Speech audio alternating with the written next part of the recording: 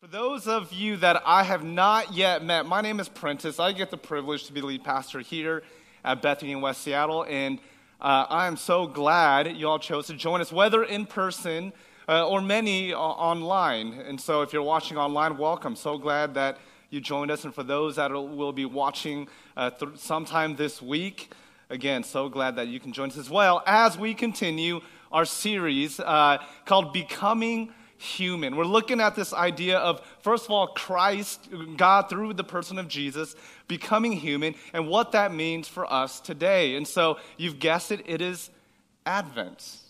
Week 2, to be exact, of Advent. And Advent is this word, this Latin word that means anticipation, to wait. And this morning, we're going to see that oftentimes there's this human condition where waiting and being in silence and being in anticipation is a very hard thing to do. And maybe you've come through these doors and you are in this season of waiting for answers, for healing, for the right decision, for wisdom, for discernment. Whatever it is, if that's you, welcome. And I think God has something to say to you exactly with where you're at. And so, as we continue, our text comes from Luke chapter 1, verse 11. What did I say? 11 through 16. And for the reading of God's word, if you are able, let's stand as I read. Verse 11 says this, "Then there appeared to him an angel of the Lord standing at the right side of the altar of incense. When Zechariah saw him, he was terrified, and fear overwhelmed him. But the angel said to him, 'Do not be afraid, Zechariah, for your prayer has been answered. Your wife Elizabeth will bear you a son, and you will name him John. You will have joy and gladness, and many will rejoice in his birth, for he will be great in the sight of the Lord.'" Let's pray. God, thank you that many of us, regardless of being Advent, that we come into a place where we are in this season of waiting. And if nothing else, we're all in this season of waiting as we navigate this pandemic, the things that we see on the news, the political unrest, the racism, the systemic violence, the polarization in the world. Right now, we are all in waiting for something to happen, for you to move. And may we enter into these doors believing that you will, whether corporately and individually in our lives. And we thank you for that. In your name we pray, amen and amen. Go ahead and grab a seat. Now, what I'm about to say, if you know me and if you know me well, you will have a hard time believing this. And we just talked about this last night with some friends, but my childhood, especially in my elementary and middle school years, I was what my parents would call a little bit of a troublemaker. Okay? Now, I know if you know me, that is hard to believe, but I used to be a little bit rebellious, not the wild and crazy, run away from home kind of rebellious, but more of a, just really annoying my teachers and my family and my parents. And so my parents would always deem me as a troublemaker. Again, hard for you to believe. But I remember one time, and I don't even know what happened. I remember being at school, and guess what? My teacher decided to send me to the principal's office. And again, I don't remember what happened. Maybe I was just talking too much. Maybe I was being a brat. I don't know. But my teacher sent me to the principal's office, and my principal said for that day, she wanted me to go home. I was sent home from school that day because I got into trouble. And so my parents, particularly my mom, came to pick me up, and I'll never forget, I don't exactly remember what I did, but I will never forget that car ride home. I was expecting my mom to give me a lecture that I need to be a better student. I was expecting my mom to maybe raise her voice and maybe shout how upset she was with me, or maybe she wanted to drill me with questions, which we know aren't really questions, it's really statements like, how could you do that? Why would you do such a thing? Why? But instead, as I got into the car expecting all of this, I got something that I never expected. Instead of all of that, I got silence. And I don't know about you, but if I had to choose between silence and my mom shouting or drilling me with questions or lecturing me with something, believe me, I would have chosen this side, because I'll tell you what, that drive home from the school to my house was maybe a 10-minute drive, but it felt like an hour. And I don't know if you can resonate with this, but there's something about us humans that are just simply not good with silence, with even waiting.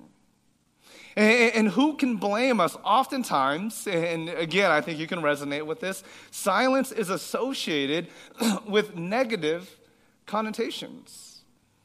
Let me ask you this. Have you ever experienced, whether given or received, the silent treatment?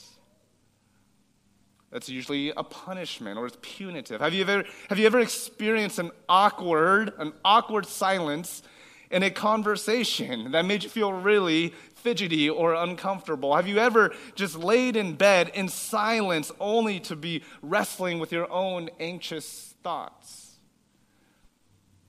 Silence is uncomfortable. Silence is difficult, especially as us being humans. The other day I was having a conversation with my therapist, and it was a virtual session, and there was something unsettling about that moment. I was toggling with my view between my therapist and my set of books that were just right next to me, and I have several books. And for those of you, again, this is serious, for those of you that do know me, know that I love reading. It's always been a passion of mine. And I remember talking to my therapist, and I was telling him that in this current moment, I was going through something strange, that I was having a hard time enjoying what I've always enjoyed doing, was reading. For some reason, in the last several months, I've lost my passion for reading. And so I was unpacking that with him, and suddenly it hit me. I had a revelation. And as I received this revelation, I started welling up in my eyes. I started getting a little teary. And he was asking me what's going on. And I said, I think I've figured it out. I'm realizing that perhaps my loss of passion for reading comes from the very fact that when I do read, I'm usually by myself. I'm usually in silence. And it gives me too much time to be thinking about stuff. Reading has, in these past few days and few months, has forced me to confront my own demons and my own messiness and my own spirituality and my own heartaches. And for whatever reason, sitting in that silence forced me to just grapple and wrestle with all of that. And I didn't like it. And so now I'm navigating this thing where I have just really not enjoyed reading as much. And so I just avoid it. And again, maybe this is you. Maybe out of every effort to avoid the discomfort of silence, we do whatever it takes to avoid it as much as possible. Even maybe something like me, where you avoid something you actually enjoy doing. And I love what Katie Donovan, she's an author, and she's this founder of this consulting firm that helps people negotiate. It's a consulting firm based off of negotiation around conversations, especially difficult conversations. And she says this: silence is the hardest technique. It's against our own human instincts.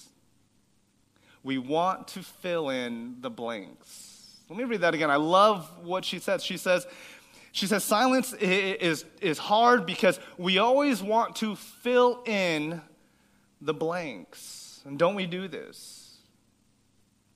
You see, silence, it's not the lack of sound that's bothersome. It's the enormous amount of space we have to fill in the blanks. You see, oftentimes in silence, our minds run wild.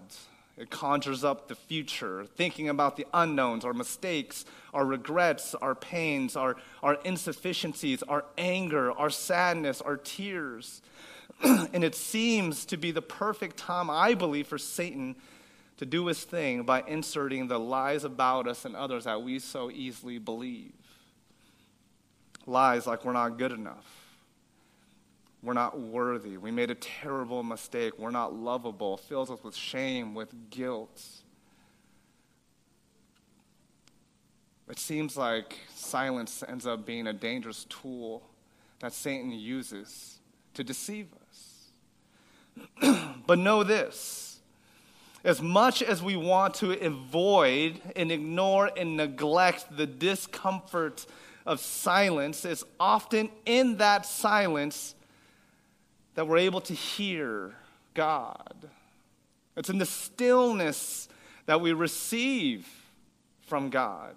It's in the meditations of our own hearts that we see in the ways that God is moving in our own lives. In other words, silence becomes the intersection between our own brokenness and God's transformation for our lives. And I think during this time of Advent, we are really invited to be still, to be quiet, to be in the waiting. This is the story that we just read of Zechariah and Elizabeth. In Luke chapter 1, the writer, he says that he's writing to this guy named Theophilus. This is the first few verses, and so this is a little bit of backdrop. Now, Luke is writing to Theophilus. We don't exactly know who Theophilus is. We do know that he's an important figure, an influential figure, perhaps a government official.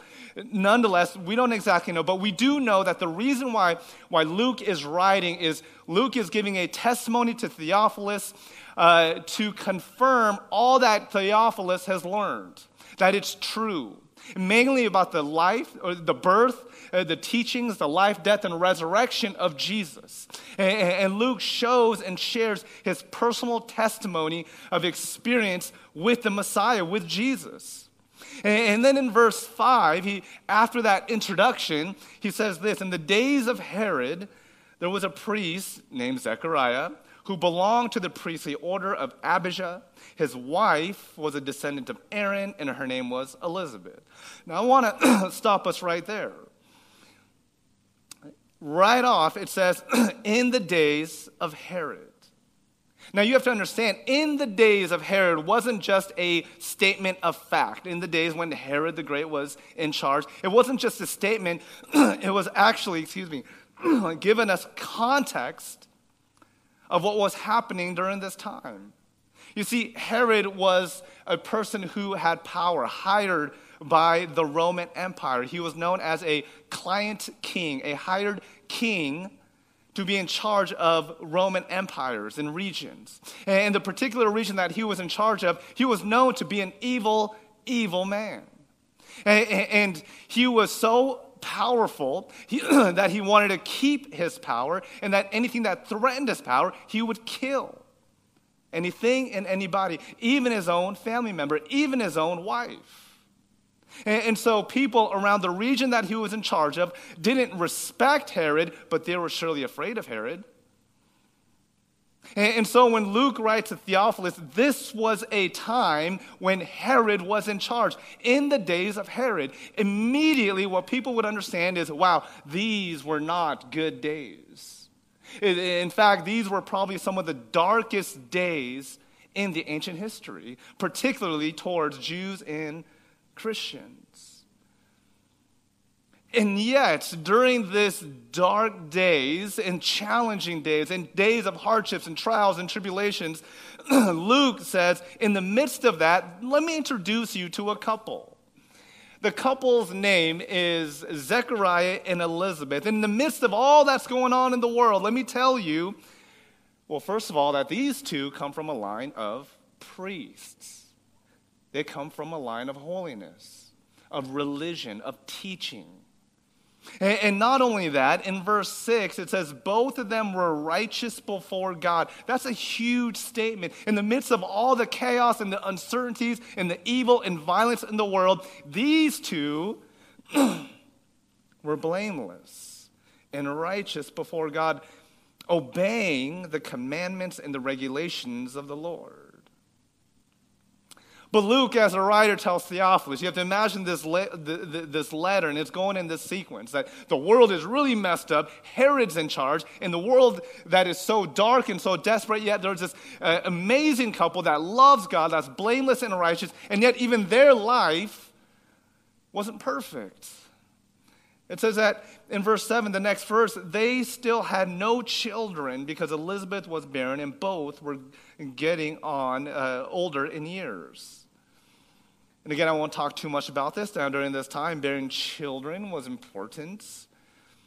It was a way that carried on the family lineage, which was very important. And it's so important that if you couldn't or didn't do this, it would bring upon an absurd amount of shame, not just upon you, but your whole family. And then the next verse, it says, once when he was serving as priest, so remember, Zechariah was a priest, before God, and his section was on duty, he was chosen by lot according to the custom of the priesthood to enter the sanctuary of the Lord and offer incense. Now, I want to stop us again. I want us to understand what's going on. We're living in the days of Herod. We know what that means. We know that there's this righteous and holy couple. We know who they are, Zechariah and Elizabeth. Part of Zechariah's job was he was a priest.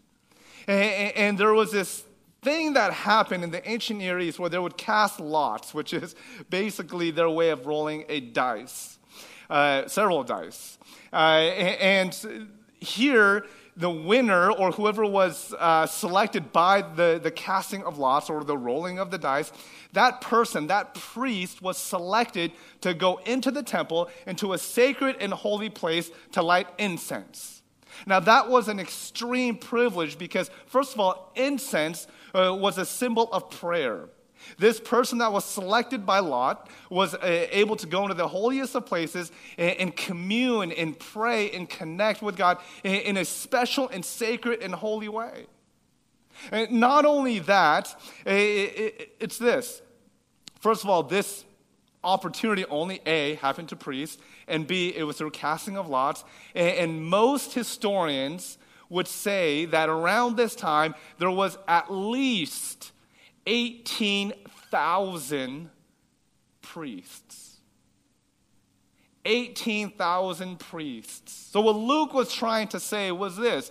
He was saying that the fact that Zechariah was able to go into the holy place of the temple and to light incense and to have that connection with God was literally a once-in-a-lifetime opportunity. Most priests didn't have that opportunity, never got that opportunity, but Zechariah got it.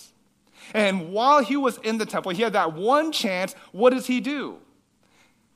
You would think that he would be praying for a child. I think that's incorrect. I think most scholars and most theologians and commentators would say, you know what? Even though the next verses say that the angel came and said, you will have a child, before that the angel says, your prayers have been heard. The prayers that were heard probably weren't about the children. At this point in life, Zechariah and Elizabeth probably have gotten over the idea of children and moved on. I believe, and this is many theologians and scholars, believe that once Zechariah entered the temple, he was praying for the salvation for Israel.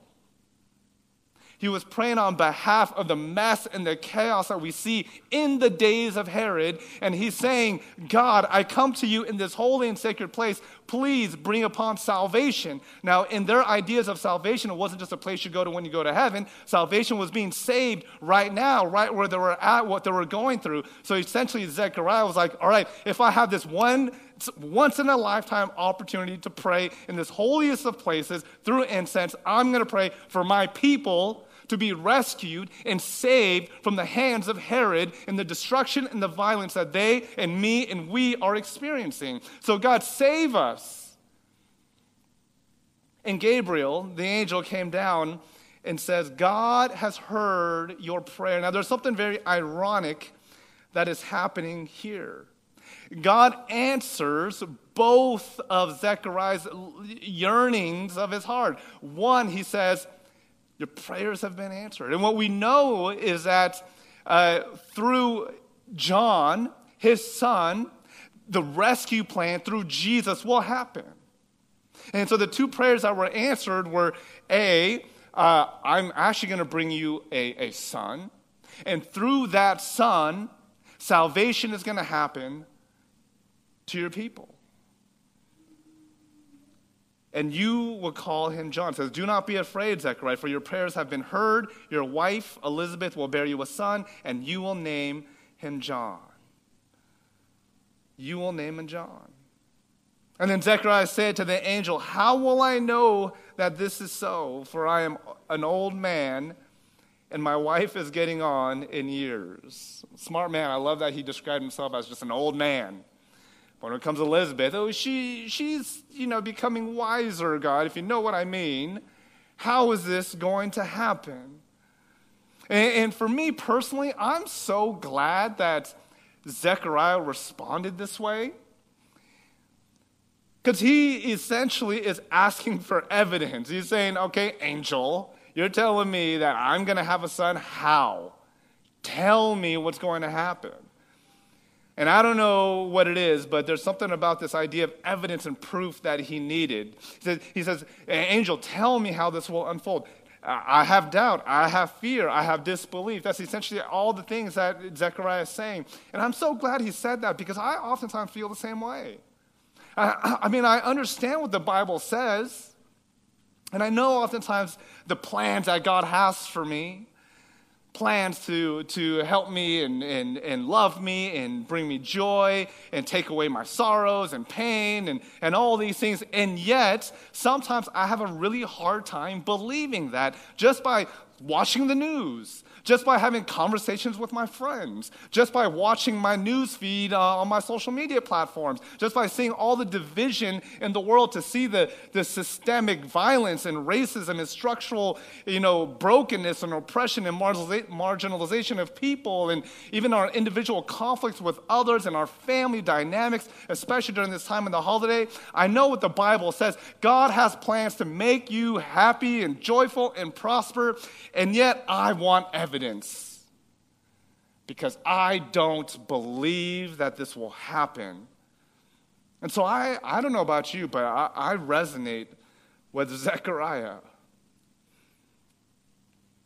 Now, what's interesting is that, again, this is where the information about Zechariah and Elizabeth, them becoming from a line of priests, is important. That as a priest, Zechariah was a priest, and as a devout Jew who studied the regulations, the history of his ancestors, he would surely know the story of Abraham and Sarah. And this story quite resembles that story, where his ancestors, Abraham and Sarah, also were promised descendants, but they didn't believe God because they were, it says in the Bible, over 100 years old, and yet it happened.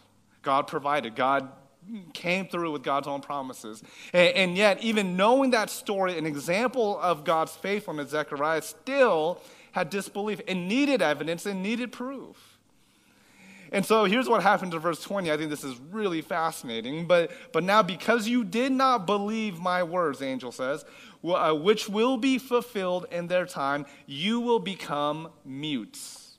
Some translations say silence. I'm using the NRSV, but it says, you will become mute, unable to speak until the day these things occur, until John is actually born. From this point on, the angel says, you will be silenced. You will not be able to talk. And I'm imagining, because he literally could not talk. In fact, when he was trying to communicate and interact with other people, it says that he had to pretty much pantomime. He had to hey, he had to use his hands because he physically could not talk. Now, this seems like a punishment, and I think it was. I think it was punitive, that because of his disbelief, that Zechariah could not talk, could not open his mouth, could not continue speaking and conversing with others. And though I do think that's a little bit of a punishment, I also think it's an invitation. It's an invitation for Zechariah just to be still, to be silent, literally, to be silent. And what we see, and I'll kind of ruin the end of the story, is that yes, John is born, and through John paves the way for the Messiah, Jesus. But when John is born, several verses later, in verse 67, it says, Zechariah, this is after John was born, his son, the promise is being fulfilled. It says, Zechariah was filled with the Holy Spirit, and he prophesied, and he spoke. He spoke the truths that God has given to him, to his people, about the Messiah, about hope, about joy that is about to enter into the world. Now, I don't know about you, especially during this time, with Christmas, when we have long lists of things to do. I need to go shopping. I need to figure out what to buy. I'm too late. Again, I need to figure out this pandemic. I need to figure out what's happening in politics. I need to figure out and find solutions. Be a problem or be the solution to the problem of racism. I need to solve the problem of the family dynamics and conflicts and even in relationships. Maybe this is you, maybe I have a big decision coming up and I don't know what to choose, which direction to go. And again, if this is you, just like it is for me, there's an invitation that God has for us, just like God has for Zechariah. To be quiet, to be still in our own hearts, in our minds, to hear and experience what God has for us. Because in the noise that we create for ourselves, or the moments that we miss what God might have to say.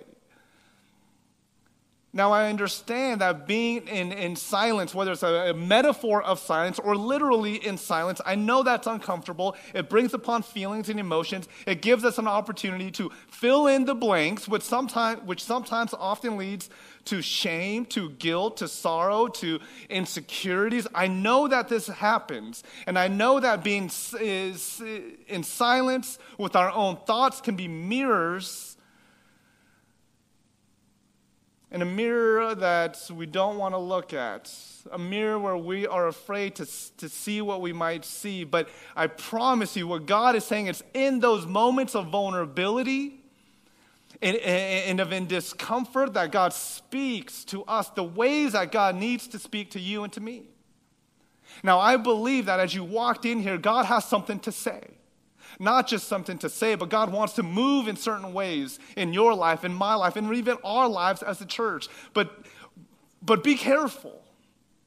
Because in the midst of our own busyness and our own talking and lack of listening and lack of silence, we might miss it. It's not that God isn't speaking, because sometimes I always hear, and I say this myself, God, where are you? God, you're not talking. God, you're ignoring me. God, are these prayers even coming through? And I'm talking and talking and talking, and God's like,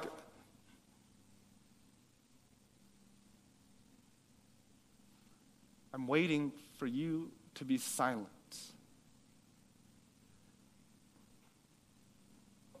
I'm waiting for you to be still. And maybe that's just so hard for us right now. And again, like me, maybe you're somebody who needs to drive with music on. Maybe you're someone like me who's at home, always needs to have background TV or sound or music on. Or maybe you're someone that if ever in an awkward, silent part of a conversation, you need to be the first one to speak up. Maybe you're in a waiting room or line at the grocery store and you have to bust out your phone because the silence is just so excruciating. But God is speaking. God is moving. And during this Advent season is an invitation for us to just slow down. Dr. Deborah Tannen, a professor of linguistics at Georgetown, I love this, says this.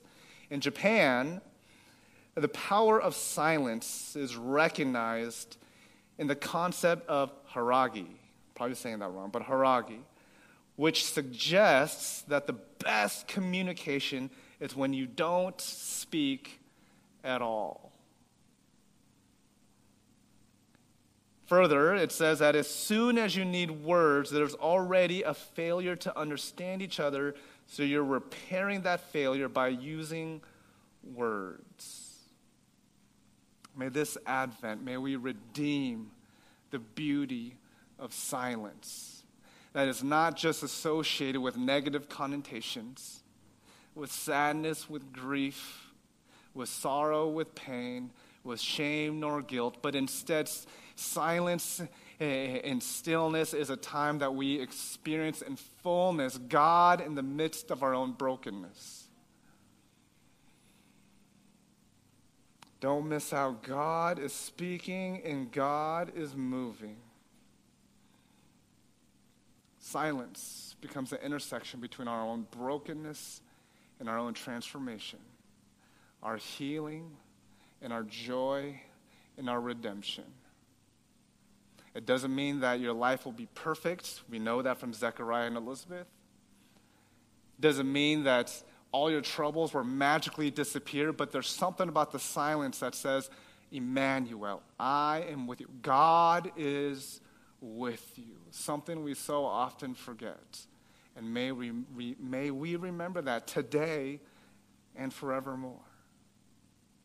So as I invite the worship team back up, may this be the first opportunity for you. Maybe you haven't had this opportunity in a long time, to just close your eyes in stillness, in silence, as uncomfortable as it might be.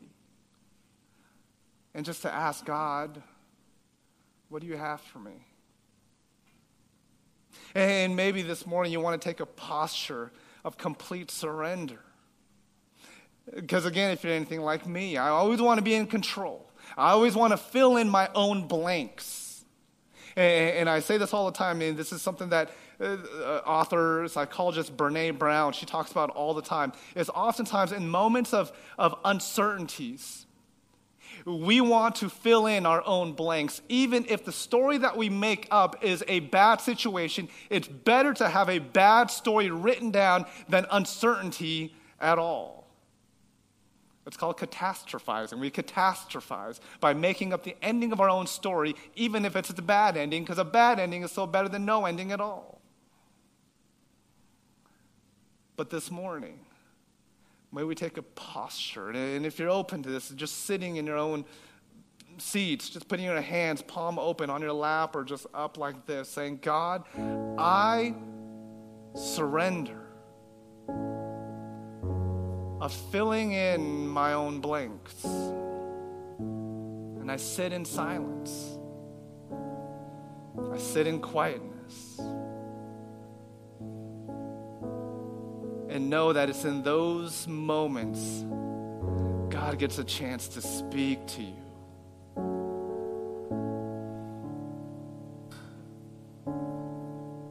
Let's just close our eyes just for a moment. And there's this Eastern idea of meditation where we want to empty ourselves of everything. But I want to offer a Christian rendition of that. It's not just emptying yourself, but it's actually filling yourself with all that is of God.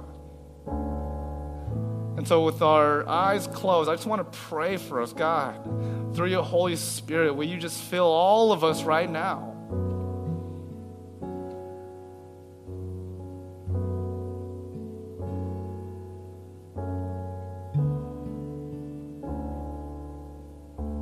God, you know the mess of our lives. We know that we also have the in the days of Herod. Many of us were living in our own days of Herod.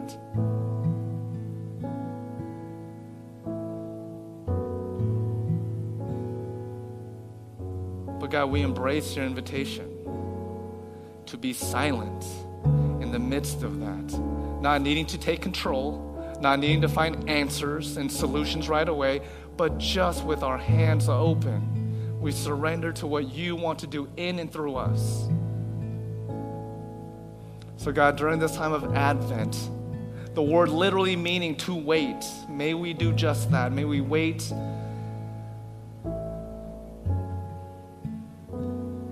in anticipation of your Son, Jesus Christ, who was born for us and to us, only to die on the cross and resurrect on the third day. We thank you for all of that. Give us moments this week where we will just ponder who you are. Maybe it's just 5 minutes every morning. Maybe it's half an hour every day. Whatever it is, give us just those pockets of sacred moments in the temple with you. And may we see it as a once-in-a-lifetime opportunity every single day to just sit with you with incense/prayers.